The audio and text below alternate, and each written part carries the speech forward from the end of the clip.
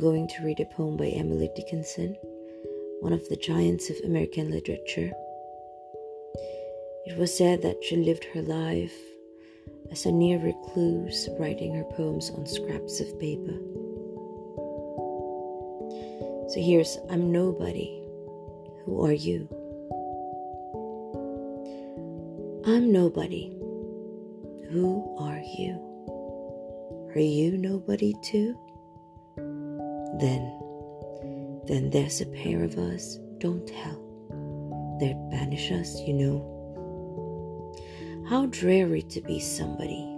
How public, like a frog, to tell your name to the livelong day, to an admiring bug.